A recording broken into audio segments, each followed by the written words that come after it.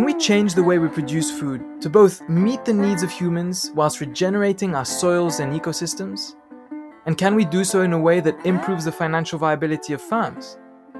These questions are becoming increasingly urgent to answer, and we're here to investigate a promising technique called agroforestry in order to find out how it can help us with these challenges. We'll be interviewing farmers, scientists, and other experts to share with you their experiences, practical advice, and scientific research. Hello and welcome to the Regenerative Agroforestry Podcast. I'm your host Dimitri, and today we had a chat with Tom Staton, PhD researcher at Reading University, talking about insects and agroforestry. Often in agroforestry, we talk about, or in tree planting, we talk about the ecological benefits, and we wanted to find out more about how that works, how beneficial they really are, and is everything that is being said about agroforestry, is it showing up in the field as well? And we had a really interesting conversation with Tom about this, who brings up some fascinating elements in terms of management styles, understories in trees, types of insects that are favored and not favored, and more. So I hope you enjoy this interview and let us know what you think. Hello, Tom, and welcome on the podcast. Hello, Dimitri, and thanks for the invitation. It's very nice to be here. Awesome. Well, I think to start off, it would be really great for our listeners to have a bit of an idea of who you are and what you're doing and some of your current activities at the moment. Sure, yeah. So I'm a PhD student in my fourth year now, so right at the end of my PhD. I'm at the University of Reading in the UK, which is in southern England. And really, I suppose, in terms of my background is really in ecology and biology. So I did a biology degree, then I did a master's in biological recording and ecological monitoring. Then I worked as a consultant ecologist for a few years, advising developers and people like that. Then I fancied a change, so I started a PhD. So really my background is in ecology, and I'm interested in any applied ecological problem, really, of which agriculture, there's lots to be interested in there. So that's how I got into this. Okay, so my PhD, I'm looking at biodiversity in agroforestry, and particularly plants and insect diversity. But I'm particularly interested in looking at that from an applied angle. So from a farming perspective, what are the good aspects of biodiversity in agroforestry? So things like pollinators or the natural predators of pests. And also what are the challenging aspects? So things like weeds and insect pests. So it's trying to weigh up those pros and cons, really, of biodiversity and agroforestry. Okay, and how did you get involved with agroforestry in the first place? How did you start working in agroforestry research? Yeah, well, it was really coming to the PhD, and I was looking for PhD opportunities, and I saw this one advertised, and it looks like a interesting topic, really. So it went from there. But as I say, I'm interested in applied ecological problems. I like getting out into the field as well and getting my hands dirty and collecting data. And so this project really ticks all those boxes in terms of being a very applied, practical project. So yeah, that's how I got into it. Okay. It was quite exciting to find your research, actually, that was advised to us by Sally and Joe, who we interviewed in a previous episode. And for us, I mean, one of the objectives of this talk would be to really delve into the nuance of how agroforestry and under what conditions and with what management does it have an influence on our insects, and therefore how that can influence also the economics of the farm by, for example, favoring or defavoring predatory insects that can help with other types of pests, such as aphids, etc. So, and I know your research touches a lot of, well, is based on this. So it would be awesome if you could give us a bit of an intro as to what you found out in your research about insects and agroforestry. How have insects been favored or defavored in an agroforestry context compared to an arable context? Yeah, so I mean, what you say about nuance earlier is very true, and I think when I started out on the project, I was kind of seeing it in a quite polarized view and seeing, well, can agroforestry be a positive solution, not just for biodiversity, but for pest suppression and for pollinators? Whereas as I've gone through the project, I've realised that the reality is a bit more nuanced, and there's pros and cons really of biodiversity. So I think firstly, in terms of biodiversity overall, we're certainly finding strong evidence that agroforestry does improve biodiversity in terms of plants and insects species compared to monocultures of arable. And that's, as we would expect, really. And there's previous evidence for that as well. So there's a growing body of evidence supporting that conclusion. But in terms of the applied perspective, so looking at pests and pollinators, we've really found that it's quite a nuanced result, really. So rather than agroforestry universally suppressing all insect pests, we're finding that some are suppressed, whereas others seem to be a bit more of a problem in agroforestry. So, for example, the pollen beetles in oilseed rape, we found way less of them in agroforestry, so 57% fewer pollen beetles in agroforestry compared to pure monocropping of oilseed rape. So a huge difference. Whereas the flip side of that is something like slugs, where we found 39% more slugs in agroforestry than in pure arable fields. So it's a bit of a mixed bag, really, in terms of pest abundance. And we can explain that in terms of the traits of those insects. So pollen beetles are very mobile. They're very attracted to a big flower resource. And so a big field of oilseed rape is perfect for a pollen beetle because they can get in very quickly. There's loads of food for them. And they have a very quick life cycle. So the high disturbance of the arable field doesn't really affect them. Whereas slugs are very different. Of course, they're not mobile. They're not particularly attracted to any particular resource. And so they do quite well in agroforestry because, probably because of a number of reasons, including the refuge from cultivation and also the higher moisture stability in the soil. The soils tend to retain more moisture in agroforestry. So it's quite a nuanced result. But the other thing that we found was certainly higher diversity of natural enemies. So natural enemies are the predators and parasitoids of pests. And we did find higher diversity of them in agroforestry than in arable, which suggests a higher level of natural pest control. Okay, so I saw on your, I think it's your latest research paper. Excuse me if I'm not familiar exactly with the dates and the names, etc. But I found that you had seen an increase in ground predators in the agroforestry system, such as beetles. And I'm just going to push the logic a bit and see to understand why things have worked or why things are working in this way and why not. But for example, if the ground beetles have been favored and they eat slugs, would we expect at some point for things to even out? I mean, I don't know. Do we have a sense of how things could evolve with this example now of this basic relationship between the beetles and the slugs? Yeah, I think in that respect, you're right about the ground predators in agroforestry.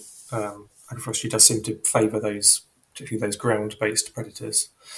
But I think in terms of pest populations depend on how many of those pests are being eaten, but also by how suitable the habitat is for those pests. Um, so it may be that there's more predators of slugs in agroforestry, but also if the habitat is so much better that it outweighs that top-down predation, then you'll end up with more slugs, which I suspect is what's happening in agroforestry.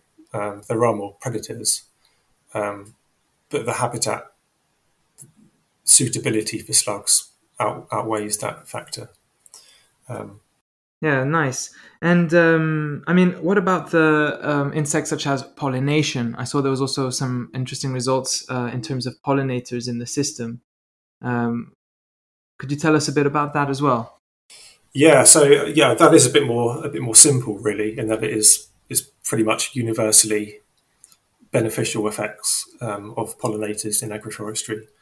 Um, so yeah, we're writing a paper at the moment on that, and there was a paper that came out last year actually from a previous PhD student at Reading, and we're finding about 2 times more pollinators in agroforestry than in arable fields, basically, which is a Oh, big that's a lot. effect. Yeah. It's a lot more. Yeah, yeah. And not just numbers of pollinators, but also the species richness of, particularly of wild bees. So there's a lot more species of wild bees in agroforestry. And interestingly, we've been looking at which species of bees particularly benefit. So is it just common bee species that you're getting more of, or is it favouring declining rarer species? And it seems that it is those rarer declining species which are particularly benefiting from agroforestry. So it's species, particularly smaller winged species, are benefiting most from agroforestry. And those smaller winged species are also more vulnerable to population declines because they're much less mobile. They're much more sensitive to localized habitat conditions. So that's really promising in terms of agroforestry being a really effective tool for conserving wild bees, which Mm.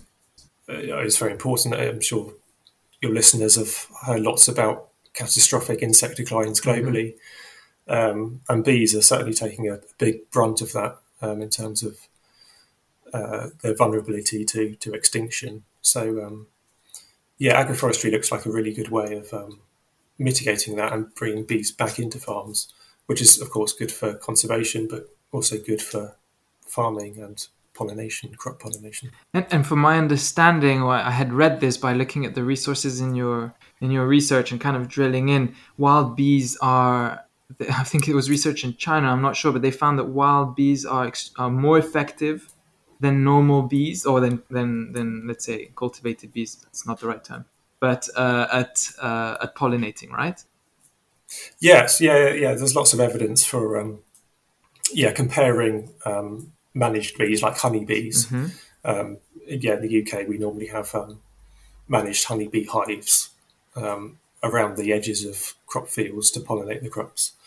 So there have been studies looking at how effective wild pollinators are compared to honeybees, and there's lots of evidence that having those wild pollinators really helps to improve pollination. So there was one study that came out recently that compared the weight of strawberries pollinated by honeybees versus wild Mm. bees, and they found that the strawberries pollinated by wild bees were significantly heavier than those that had been pollinated by honeybees. Wow. I mean, I So really yeah, wonder why would that be the case, right? I mean, that's crazy. yeah, I mean, yeah, there's lots of reasons for that, but I really having a good diversity of different bee shapes and sizes, so the pollen can get into different places, it seems to be important. Whereas honeybees are quite limited in terms of where they take the pollen and how they move it around, basically.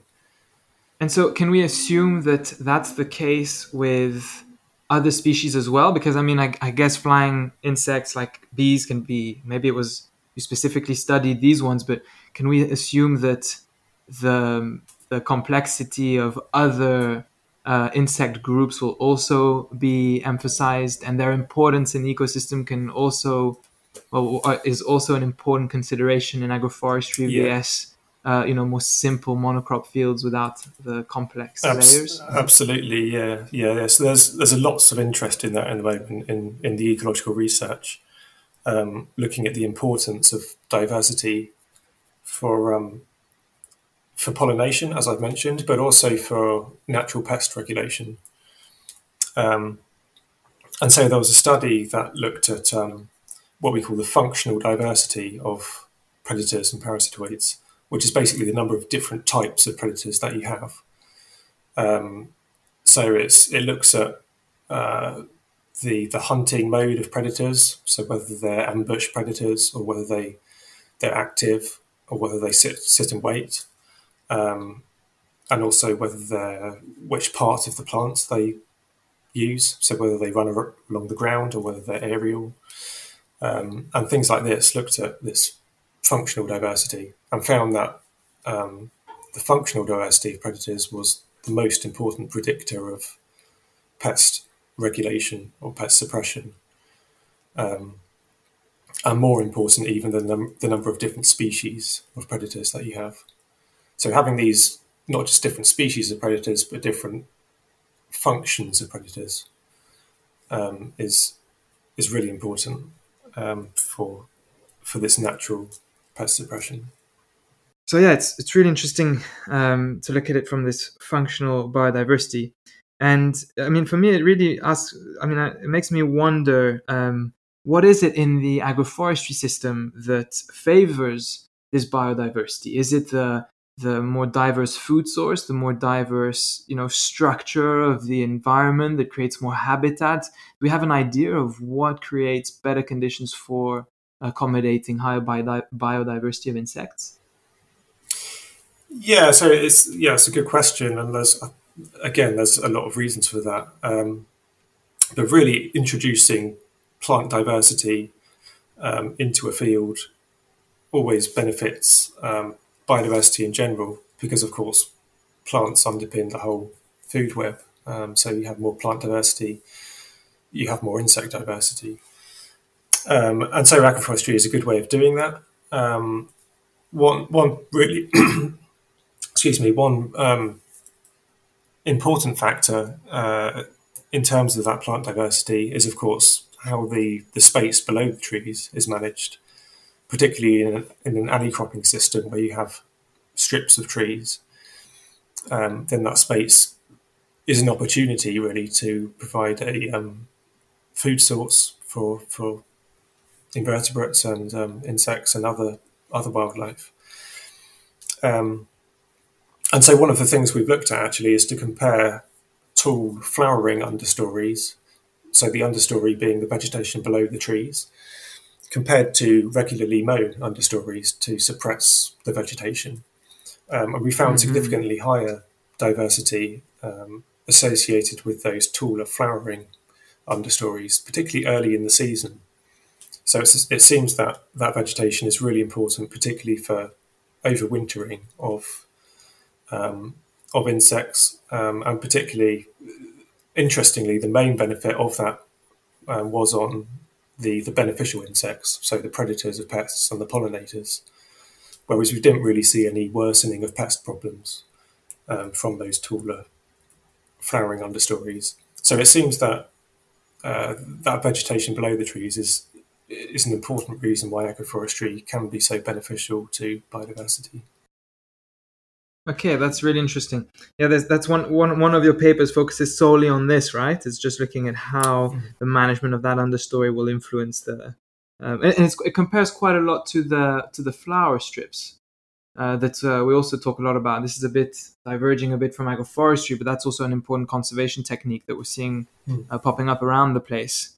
And so I wonder what's just stepping back a little bit. What's the benefit of a flower strip vs a flower strip with trees, also called agroforestry? But Yeah. what's the difference there? I mean, do the trees have an influence? Well, the trees will have a microclimatic influence. So there's good evidence again that the trees produce wind speeds in the crop alleys in between the trees, and that will have an effect on flying insects. So again, thinking of things like bees, especially the smaller bees are quite sensitive to wind speeds. So reducing wind speeds by introducing trees will be beneficial to them. So that's probably the main kind of mechanism by which the trees will benefit biodiversity. But of course, the other kind of aside of biodiversity, the reason trees are planted is for economic benefit, and that's really important because you know wildlife-friendly farming techniques need to work economically, and the disadvantage with having flower strips is that they're not providing you with an income, a direct income, that is. So there's a limit to how many flower strips a farmer is going to plant, and they're probably not going to plant them across their field every 24 metres. Whereas in agroforestry, that's exactly what farmers do because they're receiving an income from those trees. So the trees are providing an economic justification to have a high density of these flower strips across a field, and also a justification for keeping them there for in the long term.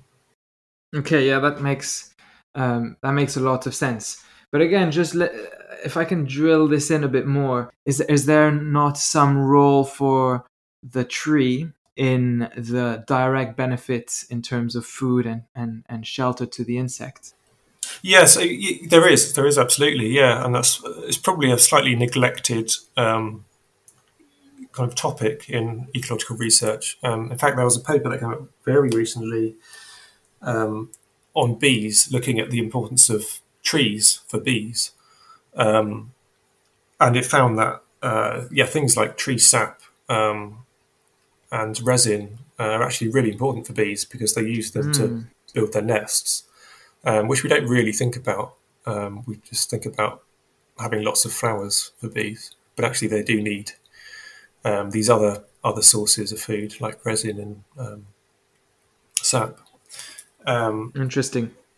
Yeah, and of course, the same goes for other insects. They'll use these resources available on trees, and the flowering, as you say, many trees are very early flowering. For example, apple trees, which are the main tree species we've been studying in our agroforestry field sites, flower very early and provide a really abundant floral resource early in the season.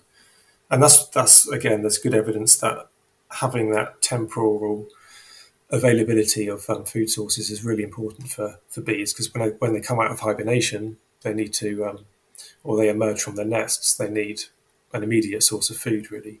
So having early flowering and also late flowering species is really important for their populations. I mean, maybe it's a good time now, and maybe it's also a bit late. But first, it would be great for you to mention kind of the setup of the plot where you were measuring data. Just to clarify, are we talking about a hedge system? Are we talking about what agroforest system are we talking about? Where have you done your measures? Yeah, so we selected three sites, all in the UK, all in a similar part of the UK. So they're all quite climatically similar. And all of the three sites are working farms, so they're all commercial farms. They're not kind of university setups. And each of the farms has an agroforestry field as well as a monoculture arable field within the same management, and in most cases right next door to each other. So we were able to compare, and really the whole aim of the research was to compare the agroforestry fields to the arable fields. And yeah, in terms of the agroforestry setups, they were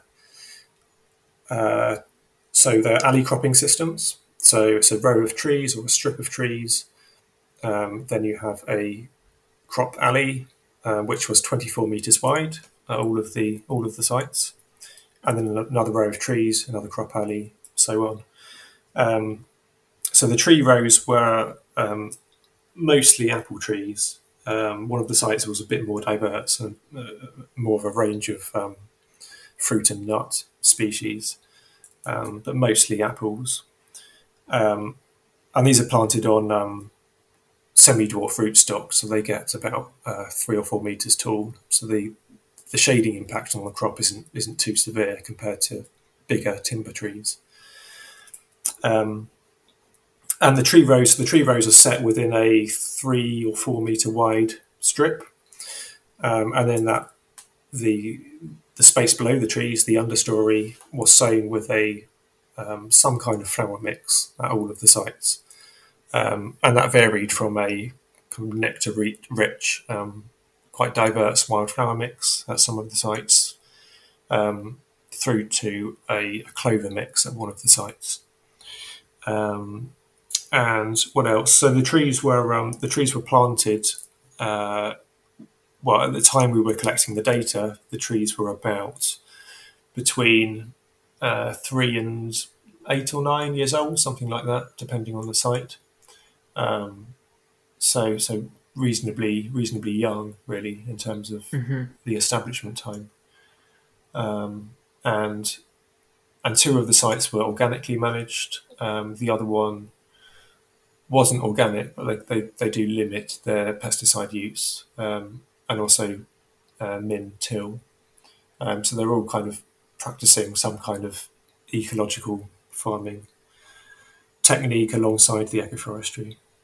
For me, it makes me think. It makes me wonder a bit about. We talked about increased biodiversity. We talked about increased predators, especially early in the season, which is when there is also a lot of pressure from herbivorous insects like aphids, etc. Did this increased biodiversity express itself in an improvement in the crop performance, be it either the apple or the intercrop grains, for example? So, firstly, before I answer that, I meant to say the crops in the agroforestry systems were mostly cereals. So we had mostly oats, actually. There was a bit of barley and wheat. One of the sites grew oilseed rape in one of the years. So they were all cereal-based rotations. So in terms of benefits to the crop, in terms of the different understory treatments, we compared aphid colonies in the apple trees above the flowering mix versus the mown understories. And we found significantly fewer aphids in the apple trees above the understories which had been regularly mown, and also significantly more natural enemies early in the season in the trees. By natural enemies, I mean predators and parasitoids. So there was a nice link there between the higher abundance of predators and suppressed aphid colonies associated with those flower strips.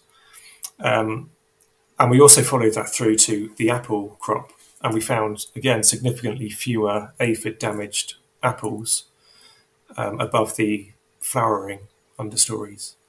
So there was an observable effect on the apple crop. So it was quite nice to be able to follow that through from predators. Very interesting. More predators, fewer pests, and fewer pest damage.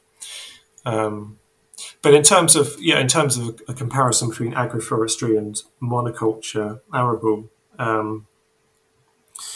the problem was there wasn't really significant enough pest build-up anywhere to see any observable crop damage. So we weren't able to kind of measure crop damage because there wasn't enough of it from pests. But really, in terms of the value of having natural enemies, because in a way it's a bit of a tough sell, trying to promote naturally occurring predators on farms at the moment, because pesticides are so cheap and readily available and mostly effective. So why would a farmer stop using pesticides and try to promote these naturally occurring predators when they have this reasonably reliable and cheap quick fix in terms of pesticides? Yeah. And I think the answer to that is in really the long-term insurance value of having these natural predators, particularly in terms of we look at the way pesticide regulation is going in recent years, particularly in Europe and the EU. It's getting tighter and tighter as we're becoming more aware of the environmental and human health risks associated with pesticides, but also the evolution of pest resistance. So we're having to continually develop new pesticide products as the insects find ways around them, basically, and find ways to tolerate them, and that will continue for as long as we're using pesticides. So it's really the value is, and of course added to that climate change and shifting distributions of new pests. We could have new species arriving in areas where we didn't find them before. Yeah. So having a good diversity of predators is really important to have that insurance and that resilience against future risks. And that's where the value is, which is a bit of a tough sell because you're talking about a slightly intangible long-term benefit rather than a short-term quick fix. But yeah, that's where we see the value. And yeah, I'm not completely against pesticides, but the more tools we have in our toolkit to protect our crops and our food production from pests can only be a good thing. No, that completely makes sense to me and resonates with me. I was just recently working in Switzerland where they are going to vote, I think on the 12th of June. The population is going to vote in a referendum style to ban basically, if I'm not wrong, it's all synthetic pesticide uses in agriculture. So I think it's insecticides, herbicides. It's they're going to ban a lot of the chemical tools that the farmers have, and the farmers are lobbying quite heavily to not let that happen because it is quite extreme to just take away all these tools from the farmers, and there are some serious side effects of that, which go beyond ecology, which go in basically that's another conversation. But the point is that there's pressure. More and more pressure from citizens, from politicians, and etc., to get rid of these tools that farmers currently have, and so we have to find alternatives. But I really like to connect that with what you said earlier on. Of if you're going to if flower strips benefit trees, benefit insects, and benefit the resilience of your system and the strength of your ecosystem, then being able to make some kind of money from that strip by using agroforestry. And a lot of our interviews are based on this. On we interview practitioners and look at how their economic model works. How can people put trees on their landscapes and make it profitable for them? And actually, we interviewed Stephen Briggs on this. You may have done research on his farm. I'm not sure. Yes. But so it's interesting actually to connect your research with the conversation with him, because he was very happy with apples, as you said. Low shade and apples that produce an income quite quickly and that can be transformed and can gain value very well. So I think that's a really interesting way to merge the productive needs of the farm with the ecological requirements of our ecosystem and now of society as well. So that's my little rant, but now I'm going to start interviewing you again. I completely agree. Yeah, and it has to be it has to work ecologically and economically. That's both are very important. And we have been looking at the economics of agroforestry, particularly of intercropping apples with cereals. We've been looking at that as well. So yeah, I'd be happy to talk more about that. Yeah, I think it's a great moment. I'm curious, what results did you find when looking at the economics? How was? Could you break that down a little for us? Yeah, so we did quite a theoretical exercise. So we basically came up with 18 theoretical farms, all of which had an agroforestry field and an arable field. And the question was really, is the agroforestry more profitable than arable? And if so, at what point does agroforestry, i.e., after how many years, does agroforestry become more profitable than the business as usual arable system? And the agroforestry, as I say, was intercropping apples with cereals, with 24-metre wide alleys. So basically, Stephen Briggs's system. Mm-hmm. And of those, so we tested 18 scenarios based on whether they were organic or conventional management, and also looking at different productivity levels of the apples and the arable crops. So we combined different productivity levels of each in each of organic and conventional systems. And we found that of the 18 scenarios, 15 of those, in 15 of those, agroforestry was more profitable than arable within 20 years. And we chose 20 years because that's about the productive lifespan of apple trees on these rootstocks. So in most cases, agroforestry was more profitable eventually. But the next question was, well, how many years does a farmer have to wait to see that profitability compared Mm-hmm. to business as usual farming? And that was between 7 and 12 years. It became more profitable to farm using this agroforestry system rather than monoculture arable. So there's quite a substantial period a farmer has to wait to see that profitability come to fruition, really. Mm-hmm. And this is, of course, I should say, this is assuming that there's no grants. So it's assuming the farmer doesn't receive any grant to plant the trees, and Okay. doesn't receive any stewardship support from the government or anything. So it's just equal subsidies between the two systems. Yeah. So after we tested the 18 theoretical scenarios, we then wanted to test that using real world data. So Stephen Briggs, who you spoke to on a previous episode, one of the farmers at one of our study sites, he kindly shared with us some yield and economic data. So he shared with us the yields he was getting from the agroforestry and the arable fields, and also how much it cost him to set up. And so we then tested the profitability of his system, of the agroforestry versus arable, and that confirms that the agroforestry was more profitable than arable, or at least we would expect it to be, within 20 years. So that was a nice confirmation, really, of our theoretical expectations. Okay. And I mean, when you talk about a profitability that starts between 7 and 12 years and then would last until, or would exist until 20 years when the trees would need to be changed. Overall, have you managed to use some calculations such as the internal rate of return, or calculations, including the time value of money, in order to see, is it more valuable after 20 years to invest in agroforestry rather than not?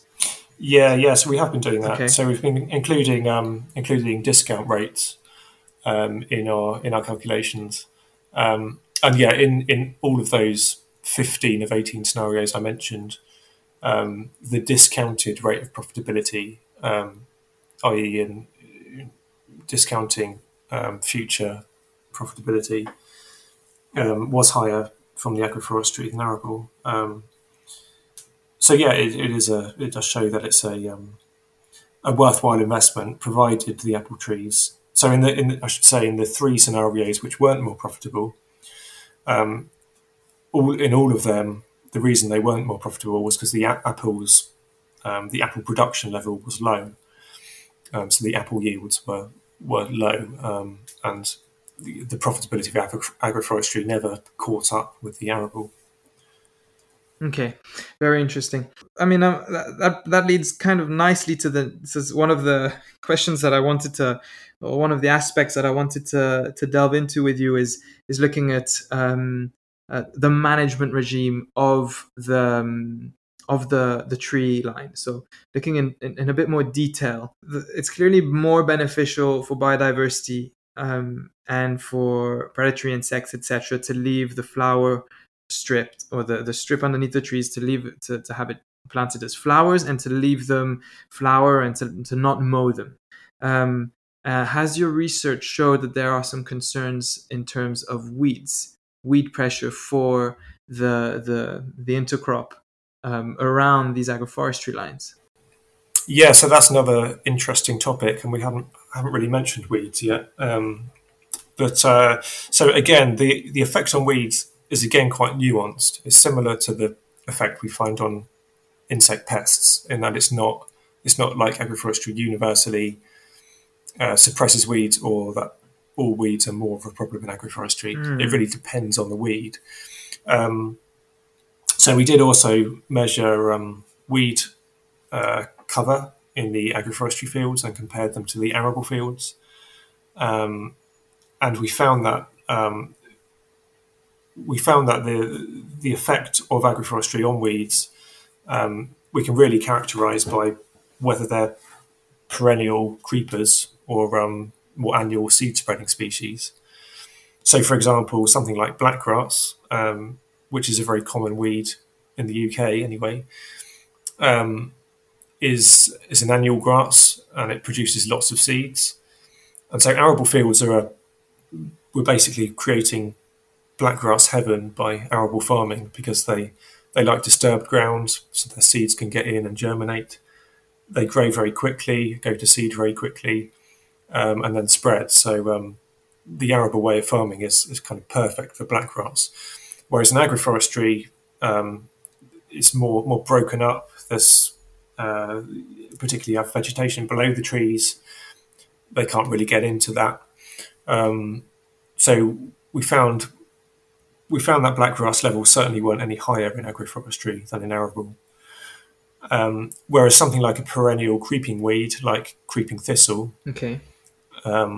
if they can get a foothold in the tree rows, then they can become a problem, because they then creep out vegetatively into the crop alleys from the tree rows.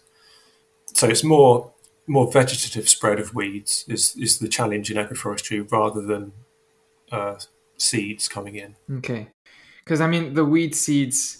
I mean, just to understand the logic, the weed seeds of the fast reproducing, flying type, or easily dispersed weed seeds.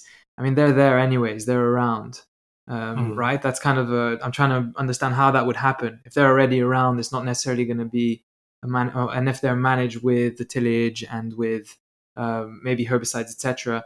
That's not necessarily what's going to be the problem. The problem is that we're creating channels throughout the land where perennial creeping weeds can establish themselves and expand out. Exactly. Yeah. Okay. Yeah. That's right. Yeah. Yeah. So because of that, the management of the tree row understory is obviously becomes very important in terms of Okay. managing the weed problem in agroforestry. Okay. Could you tell us more about that? So some of the implications around the management. Yeah. So yeah, I mean, I mentioned earlier a bit about the research we did on comparing unmown versus mown understories, and I mentioned the benefits of those unmown flowering understories for biodiversity. But in that, I wouldn't suggest that the vegetation is never mown. So by unmown, we just mean let the flowers come up in the spring and summer. But it will still need some management, even if that's just cutting once every year or two. And I think really the management of the understory needs to be guided by site conditions.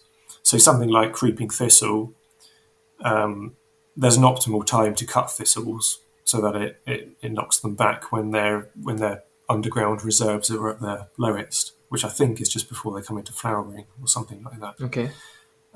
So if thistles are a particular problem on the farm, then the cutting should be timed to maximise that thistle control. So whereas on another farm, if thistles aren't so much of a problem, then possibly the mowing regime, cutting regime could be relaxed a bit more. So it really needs to be guided by site conditions. I mean, I'd love to delve into how we can how we can manage this practically manage this understory. I mean, it's so important for biodiversity, and so we want to manage it carefully to balance it with the other, the other objectives of the farm. So Yeah, and I think there are other options for that, and I've mentioned these wildflower understories. Another option is to have a clover-based understory, and particularly if that can be regularly managed. Clovers are obviously quite don't really mind being cut often, so they can be managed quite intensively, and that also helps with nitrogen fixation, of course. So yeah, having a clover or some kind of legume understory is an option. I mean, some farmers have experimented with growing horticultural crops in their understories, and I think you had Ian Tolhurst on one of your earlier episodes who was talking about that. yeah. But that's another way of receiving another income stream from that understory. But again, that's quite obviously quite a labour-intensive option.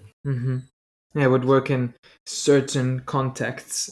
Yeah, exactly. But I'm very glad that you listened to at least some of our episodes. That's very positive. Yeah.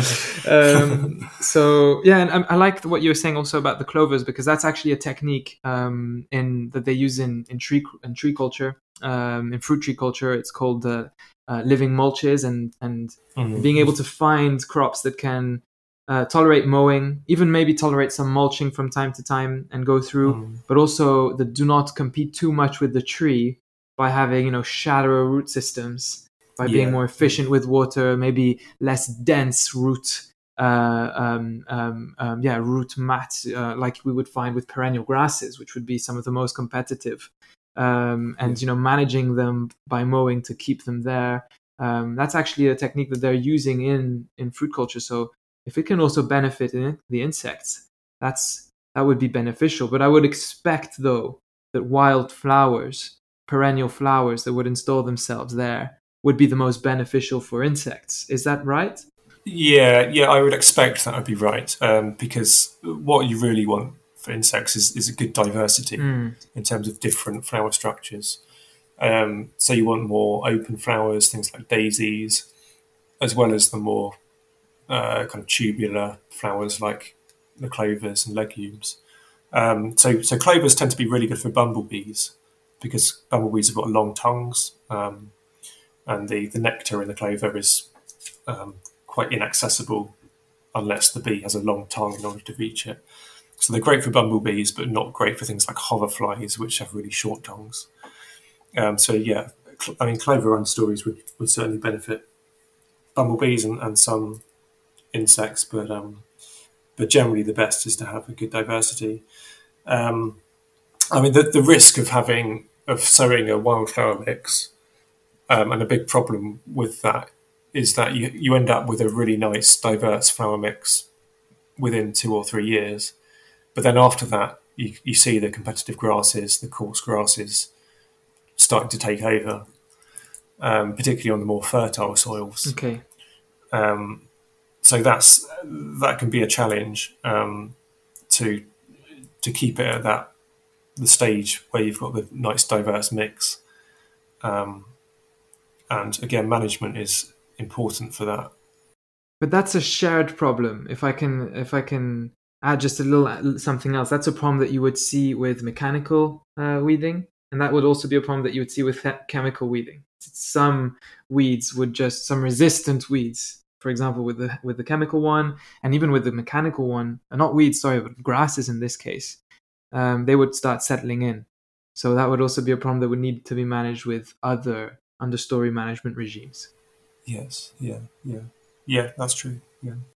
Nice. So in this case, for me, it's interesting to understand, why would you mow it regularly like you did? I mean, you did the experiment to see that the benefits in terms of insects with letting it grow are clear from your research. But what about mowing it regularly? What kind of aspects did that benefit? Was it the competition with the trees? What was it? Yeah, I suppose competition with the trees, also perhaps weed suppression. Um, so if regular mowing for certain weeds could be helpful.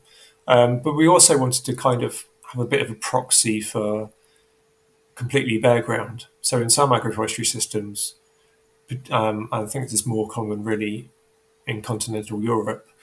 They just have a bare strip below the trees, Hmm. which is sometimes just herbicided and kept as bare ground.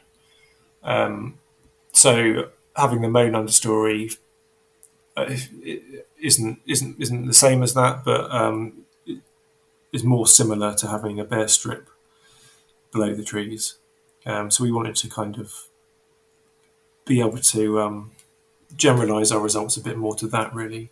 So there aren't necessarily a huge amount of benefits to having it mowed regularly. It's probably best to just let it, to mow it maybe once or twice a year, but to let it go to flower, let it benefit the system, especially in the spring, and then during the summer, mow it, let it go off. Is that am I kind of Yeah. understanding correctly some of the recommendations you would give to manage the understory?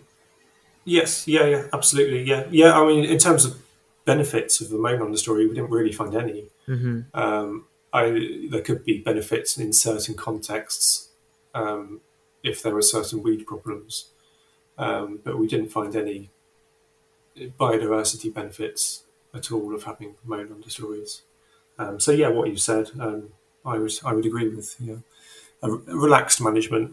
Some management is needed, but really keep it as low intensity as possible is best, really. And also, an important factor is not just having the flower cover, but having vegetation structure over the winter. So it's ideally having some taller, tussocky vegetation left over winter, because that overwintering resource is really important for beneficial insects. So try not to mow it too late in the year. Okay, very interesting. And then it would be left over winter with this kind of more 3D structure, and then it would be mowed just before the when spring kicks in, or would it just be left and then the plants would come up in spring and then be mowed before it goes to seed? Would that be the what would be the best option? Yeah, I suppose ideally it would be left over winter and then left through spring to come into flower, and then mown later in the summer once or twice would be best. That said, if it was mown early in the spring, I really it's best to leave some refuge really. So Hmm. something that some farmers do is to cut the outer parts of the understory and leave the central bit. Hmm. So immediately between the tree trunks, leave that a bit taller. Because of course, if you cut it all at the same time, then you completely obliterate this resource for insects, and then that has quite a big impact. Mm. So if some refuge can be left when you do cut it, or another way is to rotationally cut it. So you could cut one row at one time, and then another row at another time, um, like that. So leaving some kind of refuge at all times is the ideal way to do it. What I find quite reassuring with this is that we're not talking about some very complex, some very complex systems to implement in order to favor biodiversity. I mean, we're just talking about, managing a tree understory. And it's not necessarily super complex. There is the need to establish a certain crop. I mean, to establish a certain flower mix or a certain clover mix or whatever the farmer decides, and then to mow it a few times possibly, and then eventually after a few years, if it turns too much to grasses, to perennial grasses, to be tilled in and started again. But it's not. It's something that farmers would have the experience to manage quite well. And so my question is now, to what extent can a farmer reliably expect to have the same results as you have observed in these farms that you followed?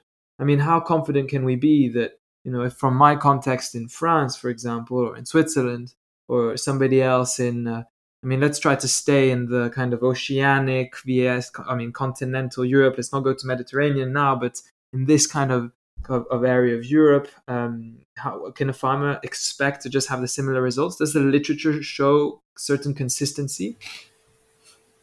So I think there's two elements here. Firstly, there's the biodiversity element, and then there's the pests and weeds, more specific element. If we start with the biodiversity, there's good evidence that agroforestry does quite consistently improve biodiversity compared to monoculture. The strength of that effect will depend on the system design. So, like we've said, understory management, particularly.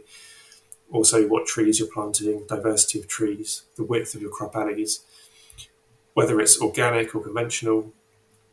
Interestingly, there's a recent study in France that found that agroforestry systems that were conventionally managed with pesticides, the tree rows actually acted as a sink for beneficial insects rather than a source.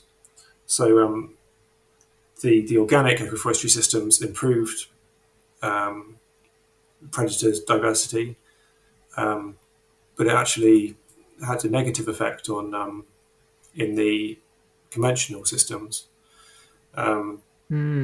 because you're basically spraying it all with pesticides, and so the predators are all staying in the tree rows and not really moving out into the alleys.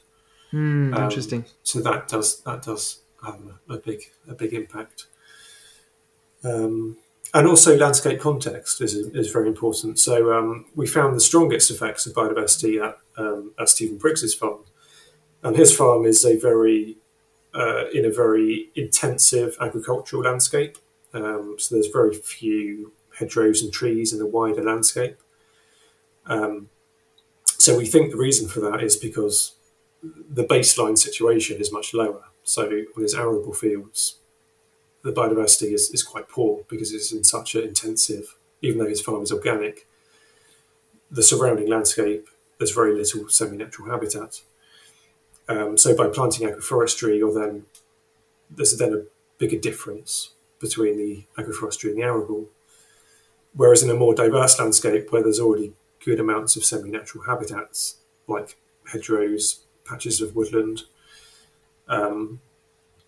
then by planting agroforestry, if you've already got quite a good diversity on the farm, then agroforestry isn't going to improve it as much, if that makes sense. Yeah, that makes a lot of sense. Very interesting. Yeah. Again, it helps to nuance a bit the conversation, to look at, sometimes this may work, sometimes it may be opposite, as you've just mentioned right now, which is interesting. The other thing I would say on that is the effect more specifically on pests and weeds. I've mentioned that the results on that are quite nuanced, which is why we've tried to generalize the findings, and we're trying to say, well, pests which are less mobile and more generalist and less attracted to a specific arable resource, like slugs, are probably more of a problem in agroforestry, as are perennial creeping weeds. Whereas much more mobile pests, which are really attracted en masse to a arable resource, like a pollen beetle or a cabbage stem flea beetle, are likely to be more of a problem in monoculture arable. So the effect that a farm will see on pests and weeds will really depend on what pest and weed problems they have. And if their concern is things like blackgrass and cabbage stem flea beetle, then agroforestry is likely to be beneficial for helping to control that. Whereas if it's slugs and thistles are the main problem, then agroforestry will provide some challenges. Have you found some significant effect of on one hand, the proximity of the agroforestry line, so between 20 to 50 meters, for example, as well as the width of the agroforestry tree line, such as, at Stephen Briggs, it's 3 meters wide. Some other agroforestry systems, it can be as small as 1 meter wide. Are these also significant in looking at biodiversity and predator populations? Yeah, so it's a tricky one because nobody's really tested it specifically, but we have looked at spatial patterns of biodiversity across the alley, and actually there's very few strong patterns, which is quite surprising. Mm, So in other words, the species that we're finding and the abundance of those species in the centre of the crop alleys is quite similar to the edge of the alleys. So there's quite a big spillover effect. The diversity of species does decline slightly okay. into the centre of the alley, but it's quite a small effect. And this is in 24-metre wide alleys. So the tree rows do seem to have a big spillover. So, I mean, my expectation on that would be that if we say a 50-metre alley, which is twice as wide as the width that we studied, that the diversity probably wouldn't be radically different to what we find in the 24-metre wide alleys, Okay. based on the patterns that we've observed. And yeah, ultimately, I would very strongly expect a 50-metre wide alley to be much more similar to a 24-metre wide alley than it would be to a pure arable field. Yeah. Mm-hmm. So, in other words, introducing diversity into your arable field, will be a good thing. Obviously, the more the better, but it doesn't seem that the spacing of the tree rows is having a huge effect. And probably other things like the management of the understory that we've been talking about is a more important factor, I would expect anyway. I mean, it'd be amazing if you could give us a sense of where's the research at looking at biodiversity and agroforestry. Are we at a place where we can be very confident about making these making models and making strong principles based on the research we've managed to do, or are we still at a kind of an immature stage? Could you give us, maybe us and our listeners, a sense of where research is at and what are some of the biggest problems in research? And by problems, I just want to elaborate quickly on this. For me, when I look at some of the research out there in agroecology or in agriculture, that many times it's on very small plots, and it can be quite difficult to look at the bigger patterns happening around. And actually, I was studying a French agronomist that was showing that when they started doing similar studies but on a much bigger plots, and by bigger plots, they were looking at 2 passages on with a sprayer for the whole length of the field. So they were looking at sometimes 1 hectare at a time, vs 1 hectare next to that. And they started to see completely different patterns. And that's, for reference, that's Francis Bucaille, who's just taken out a book that's really, really interesting. It's in French though, but he's got some interesting thoughts, and he's done some interesting research on that. So I mean, looking at kind of being critical and self-critical as well of research, it would be great to delve a bit into that. Yeah, it's a really important point actually, and yeah, I mean, the challenge with agroforestry is we want it to be we want to study it at realistic scales, but we also want enough replication that we can be confident in the results.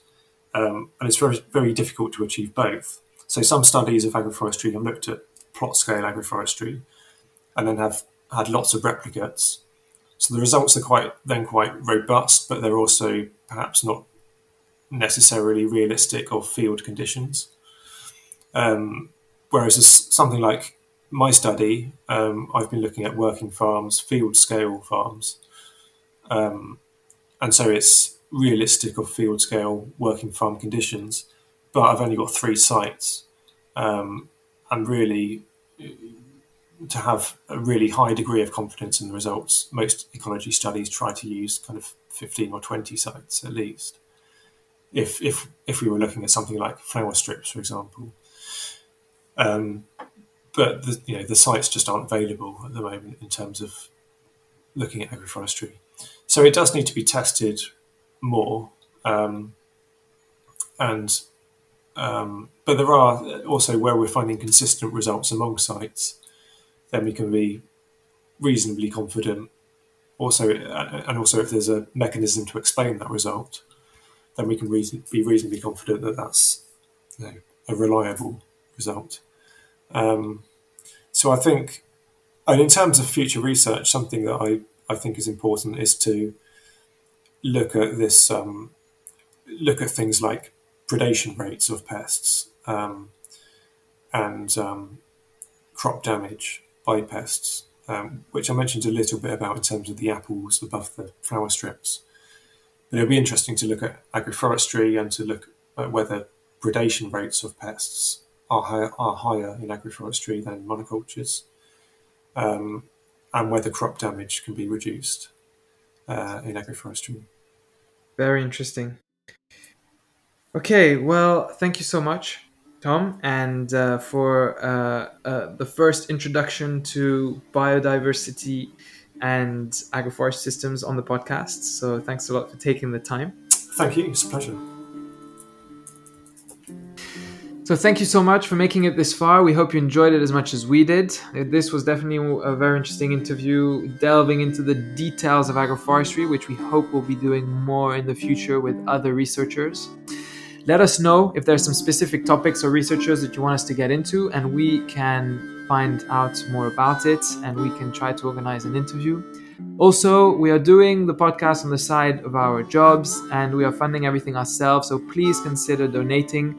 On our website, it's very easy to do. Any small amount will help for us to keep going with this podcast. So thank you very much, and see you next time.